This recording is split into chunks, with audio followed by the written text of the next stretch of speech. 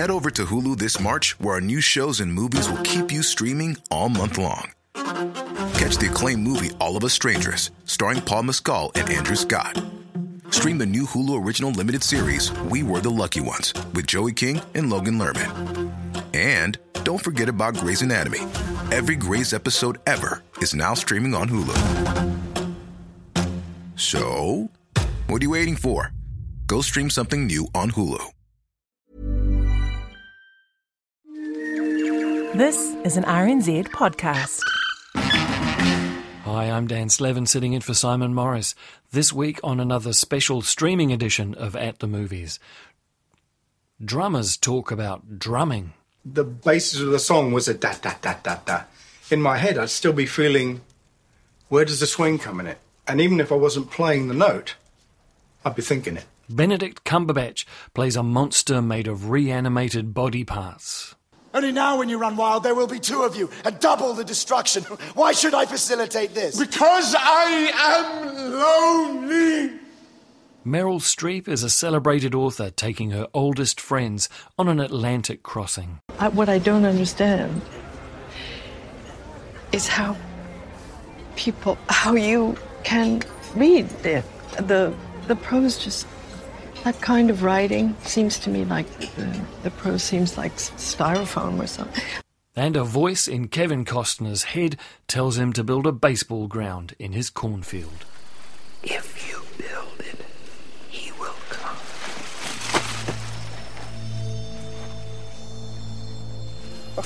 Okay, you must have heard that. Sorry! I know that last one doesn't sound all that new, but bear with me. There's a method in my madness.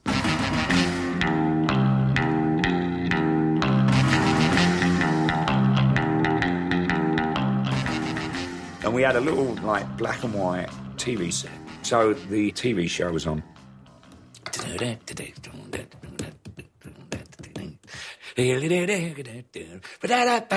Off they're going, right, and I'm going, whoa, who's that, Dad? That's Dave Brubeck Quartet, son. No, who's that on the drum set? Oh, that's Joe Morello, son. Oh. I said, that's good, isn't he? I said, I just want to be like him. You'll never be as good as Joe Morello. That's my dad's report. And I'm like, that's me, Dad. I was talking to a film reviewer colleague the other day, and we were discussing whether we are in a golden age for documentaries. It certainly seems like it, but even if we just take the subset of music documentaries, the riches are many and varied, especially for those boomer documentaries that focus on music from the 60s. They're coming at our ears, and you can tell that there is a pressure to get these stories told before the participants disappear. One recommendation I'd certainly make on that score is the two-parter Laurel Canyon on DocPlay, which takes a reasonably deep look at the entire community of singer-songwriters who formed around cheap, semi-rural housing just a 10-minute drive away from Hollywood Boulevard and the Troubadour Club. Netflix has an excellent selection of documentaries about music.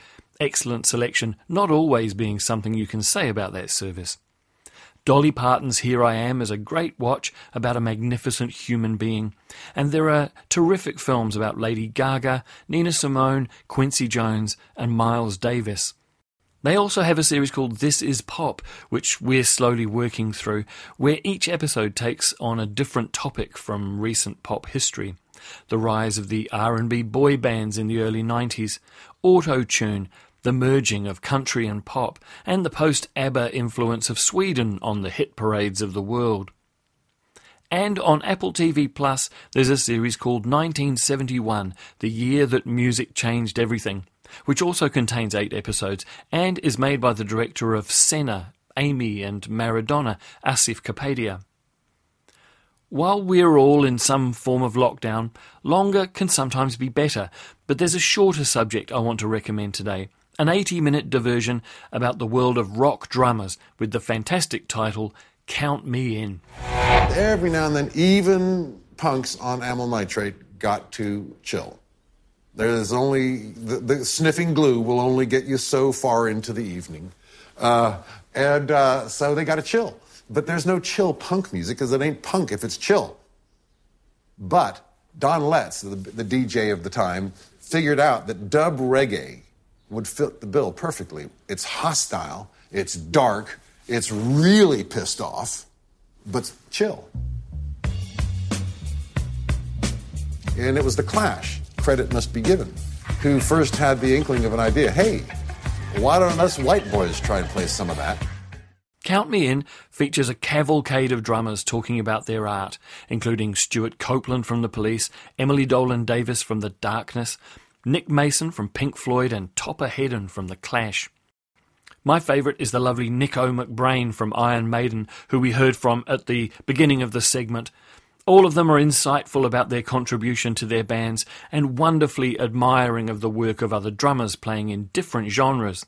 It shouldn't be surprising, but it is, realising how many heavy rock drummers like McBrain or Ian Pace from Deep Purple or Stephen Perkins from Jane's Addiction fell in love with drumming by watching jazz greats like Gene Krupa, Buddy Rich and Joe Morello, and how that sensibility still informs their playing, even if it's hard to find under all the hard rock ballistics. And it makes people want to dance. You know, you play a nice...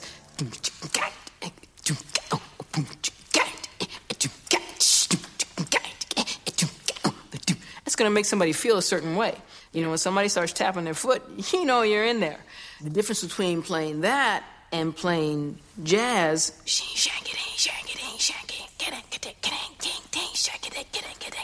you know, you want that to feel good. Until rock and roll came along in the 50s, very, very few pieces of popular music had a straight 8, da, da, da, da, da. It was all da, da, da, da, da, da, da, da, da. So everything I heard had that in it. And when I started to play, even if the basis of the song was a da, da, da, da, da, in my head I'd still be feeling, where does the swing come in it? And even if I wasn't playing the note, I'd be thinking it. The film is at its best when it focuses on the music itself and the players' analysis of their art form, but it occasionally drifts into distractions and side issues. Life on the road as a young drummer in your first band, an extended and unnecessary diversion into the tabloid life of The Who's Keith Moon, which adds nothing much to our understanding of his musicianship. There are also unexpected insights into the domestic lifestyle of these players. Does Nick Mason really have a vintage Formula One car in his lounge? Ian Pace sitting in his farmhouse kitchen putting another log on the fire? Rat Scabies from The Damned appears to live in a pub. Members of the Drummers Union will enjoy Count Me In, but like me, you'll be left wanting more. But it's fitting and entirely coincidental, I think, that it should arrive on screens in the same week that we lost the Rolling Stones' Charlie Watts. The outpouring of love and respect for Charlie has also helped shine a light on those guys and girls who spend their working lives looking at the backs of their colleagues from 20 feet away. If you listen to the beginning of Honky Tonk Woman by the Rolling Stones, it starts out at a certain tempo.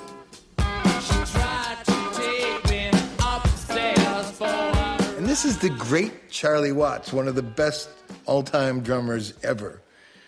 And by the end, he's probably like, if it starts at 103, he's probably at 109 or something.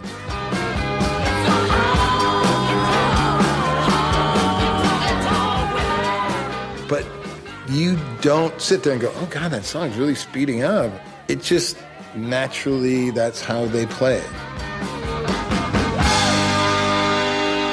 Count Me In is rated 13+, and it's streaming on Netflix now. Well, I failed to make it handsome, but I gave it strength and grace. What an achievement!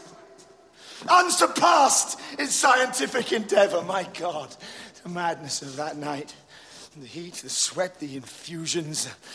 And the moment I saw it just crawl towards me and I... You ran away. What? You abandoned me. It speaks. Yes, Frankenstein.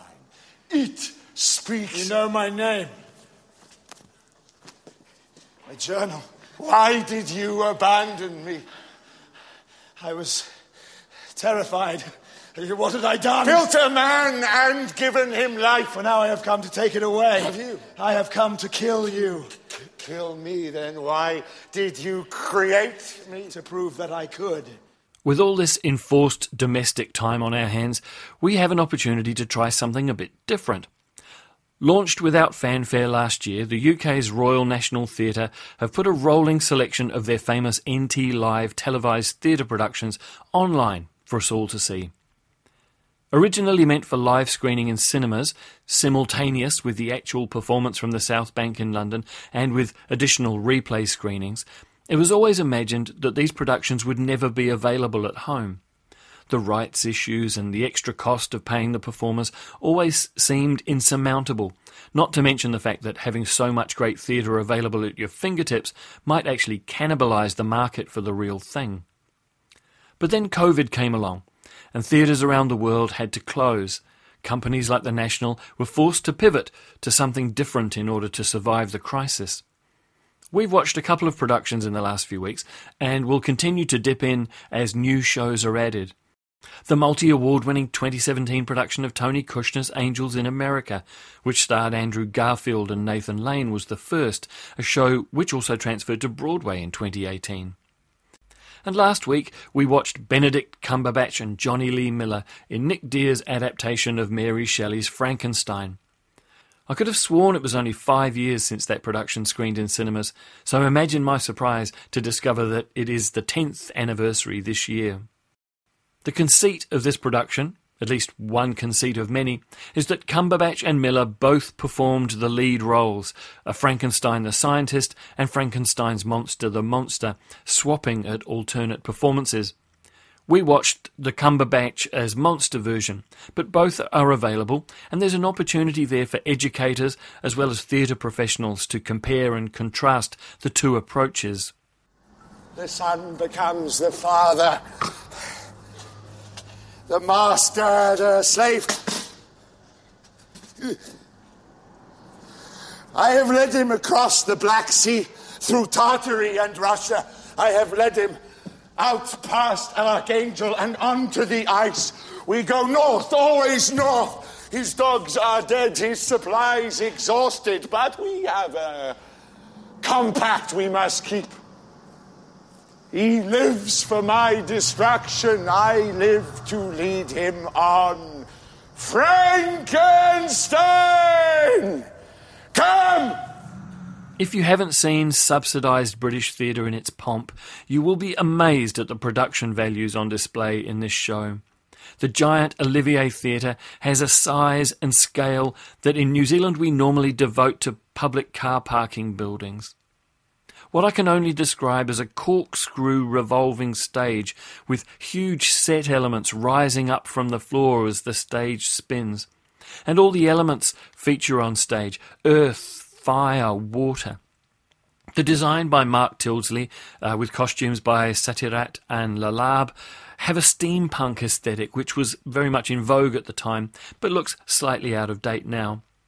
The plot hews pretty closely to Mary Shelley's novel. Victor Frankenstein, obsessed with the electrochemical properties of life, constructs a creature from scavenged body parts and manages to awaken it.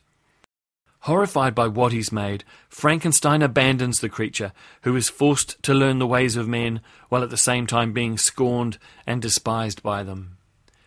But he's a quick learner, and after a year living with a blind philosopher in the Swiss mountains, a sojourn that does not end well, the creature determines to go to Geneva and reckon with his creator, and bargain for a companion. This also does not go well. Are you proud of me? Proud? No. Why not? Because your logic is flawed. Is it? You'll say you'll go abroad and disappear, yet you also say you yearn to be accepted by society.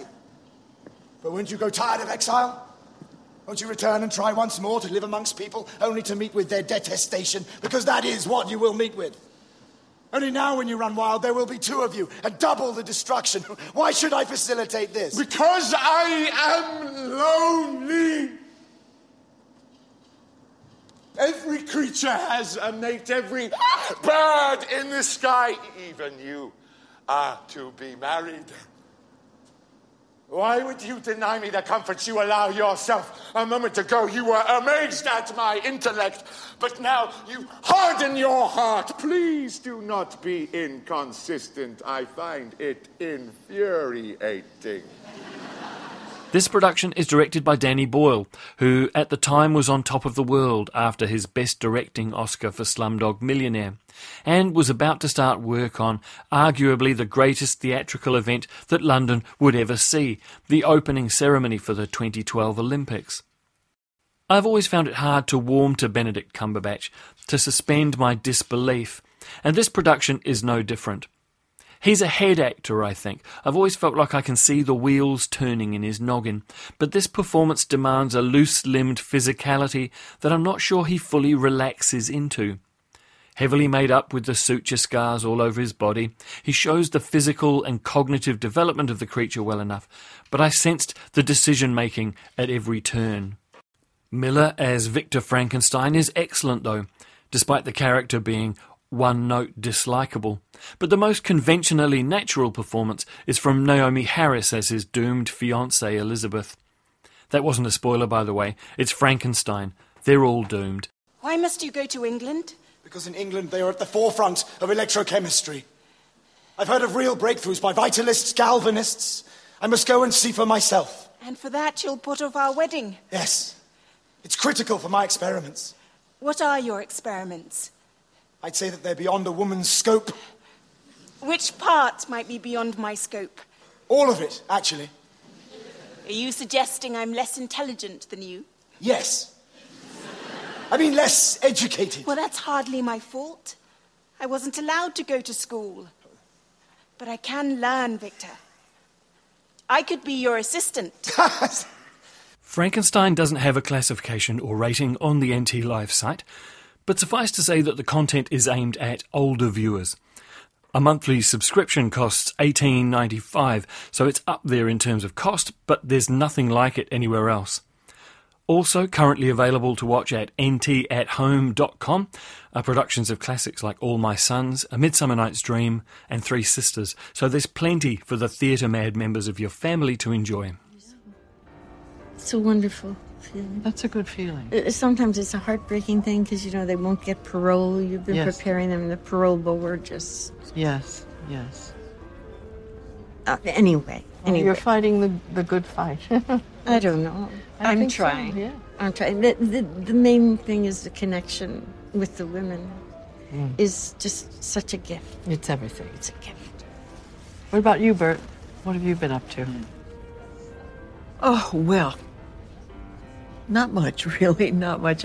I don't advocate for anybody except I advocate for women's brasiers, basically.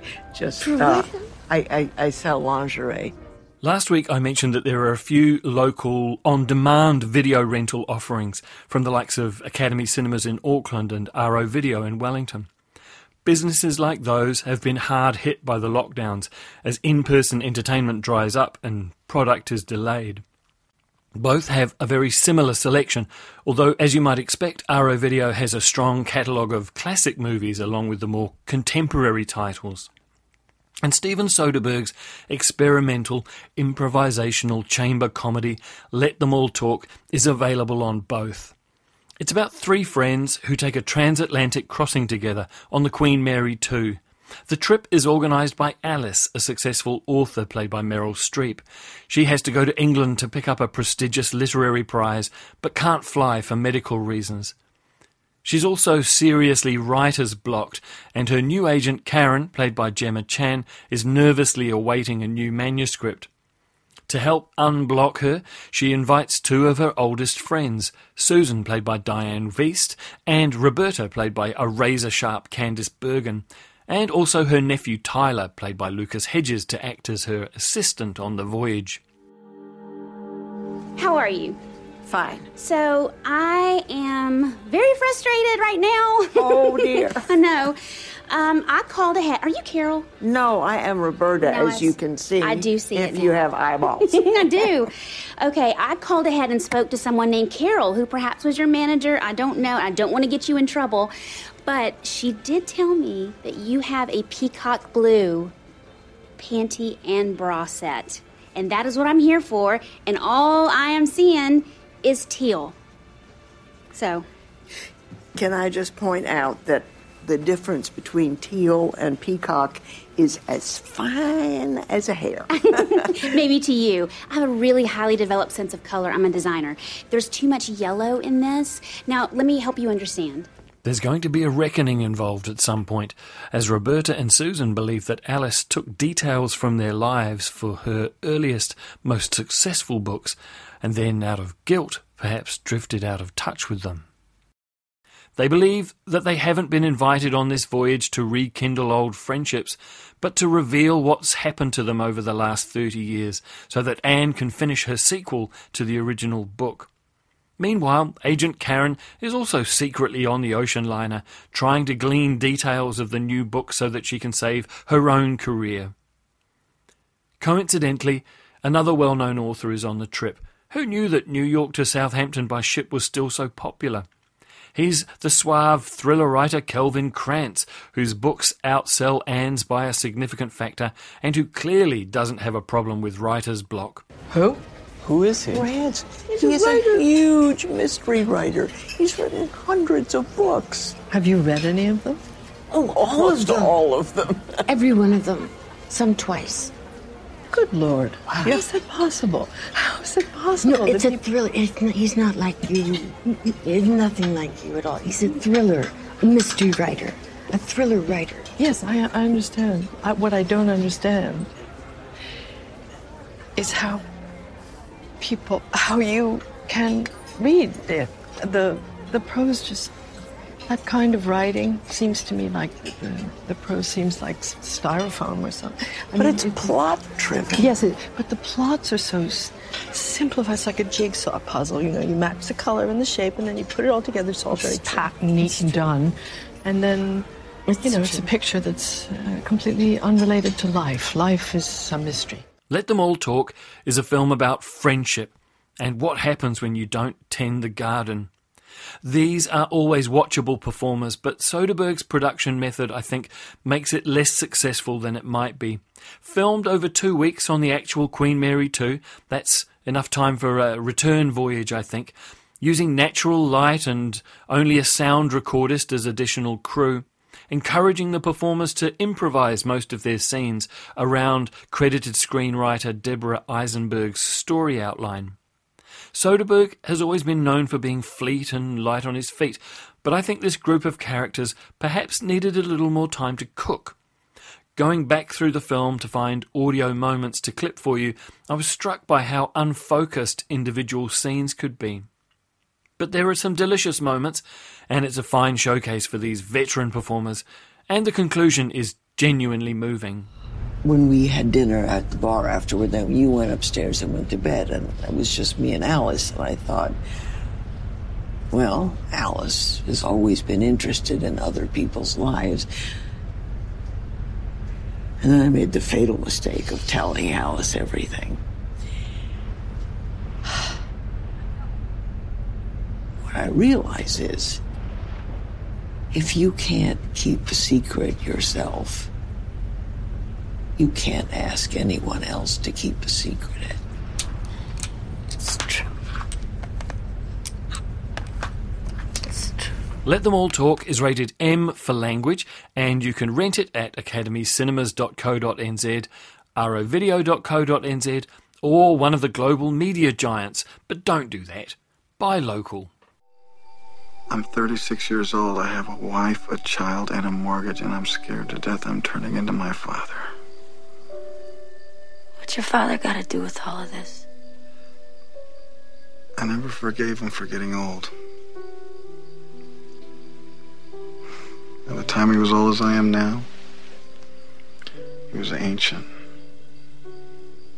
I mean, he must have had dreams, but he never did anything about them. For all I know, he may have even heard voices too, but he sure didn't listen to them. Man never did one spontaneous thing in all the years I knew him. And I'm afraid of that happening to me. And something tells me that this may be my last chance to do something about it. Finally, I want to remind you that not everything you need to watch during lockdown has to be new. It doesn't even have to be new to you. In times of uncertainty, there's a great mental benefit, I think, in wrapping yourself up in the familiar, something you know and trust that can always be relied on to make you feel good.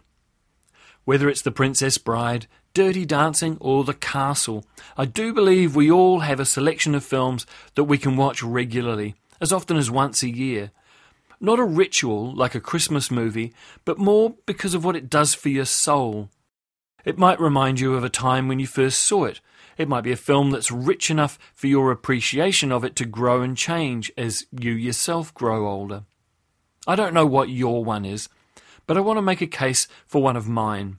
1989's magic realism baseball movie Field of Dreams, written and directed by Phil Alden Robinson, based on the novella Shoeless Joe by W.P. Kinsella. I watched it again last night through a thin veil of tears. It makes me so happy. It stars Kevin Costner at the peak of his Hollywood everyman phase as Ray, a reluctant Iowa farmer who hears a voice in his cornfield one day telling him that if you build it, he will come. Baseball fan Ray thinks that means that if he ploughs under a few acres of his crops and installs a pitching mount, bases, home plate and lights for night games, then disgraced former White Sox hitter Shoeless Joe Jackson will come back and play ball one more time. Of course, it's not quite that simple, and the voice starts making even more cryptic demands. I think something's going to happen to the game. I don't know what, but there's something at Fenway Park, and I got to be there with Terrence Mann to find it out. Is Fenway the one with the big green wall in left field? Yeah. I dreamt last night you were at Fenway with Terrence Mann. Was I sitting on the first base side? Yes? About halfway up on the aisle? Yeah, you were keeping score and I was eating a hot dog. I had the same dream. I'll help you pack. I've never seen a game of baseball and have no great desire to. As far as I'm concerned, baseball only exists so that people can make great films inspired by it. Bull Durham, A League of Their Own, Moneyball. But Field of Dreams is the best. The more you watch it, the more you get out of it. You soon realise that baseball is just context and that what you are watching is a gentle portrait of intergenerational angst, a changing America, a family that's found love and now has to work out how to send that love where it's needed. On Ray's quixotic journey, he meets a disaffected author, an ageing country doctor, and a wide-eyed young ball player, and his mission is to discover the connection between them and to him. The cast is magnificent. Amy Madigan is Ray's wife Annie, a dream wife, you might say. Ray Liotta plays Shoeless Joe, and James Earl Jones is the reclusive voice of the 60s, Terrence Mann. But most marvellous, in his final big-screen performance, is legend Burt Lancaster, who gets the magical tone so perfectly you'd swear he has a permanent twinkle in his eye. This time around, I was struck by the spiritual dimension. I've always been moved by the family stuff, but that sense of embracing the unknown, the adventure beyond the life we have here, was what I felt most strongly last night. Or maybe it's just the acceptance of the unknown, the unknowable that I felt.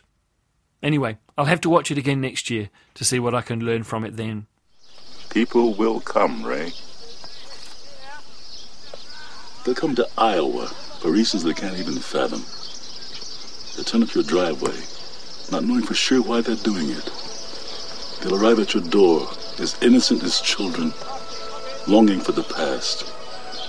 Of course, we won't mind if you look around, you'll say. It's only $20 per person. They'll pass over the money without even thinking about it. For it is money they have and peace they like. Ray, just sign the papers. Field of Dreams is rated PG and is available for rental from Apple or Microsoft for $7.99. Or, when alert levels allow, you can rent the Blu-ray from Alice in Videoland in Christchurch. I recommend their subscription offers if you aren't able to visit them in person. And that's our program for this week. We're playing ourselves out with one of the featured tunes from the documentary Count Me In. Keith Moon having the time of his life drumming on The Who's Who Are You, released in July 1978, 2 months before he died.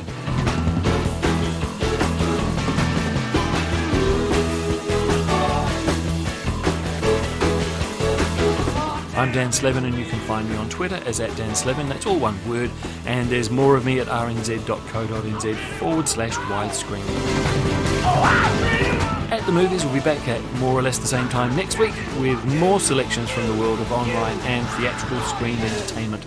Please join us then.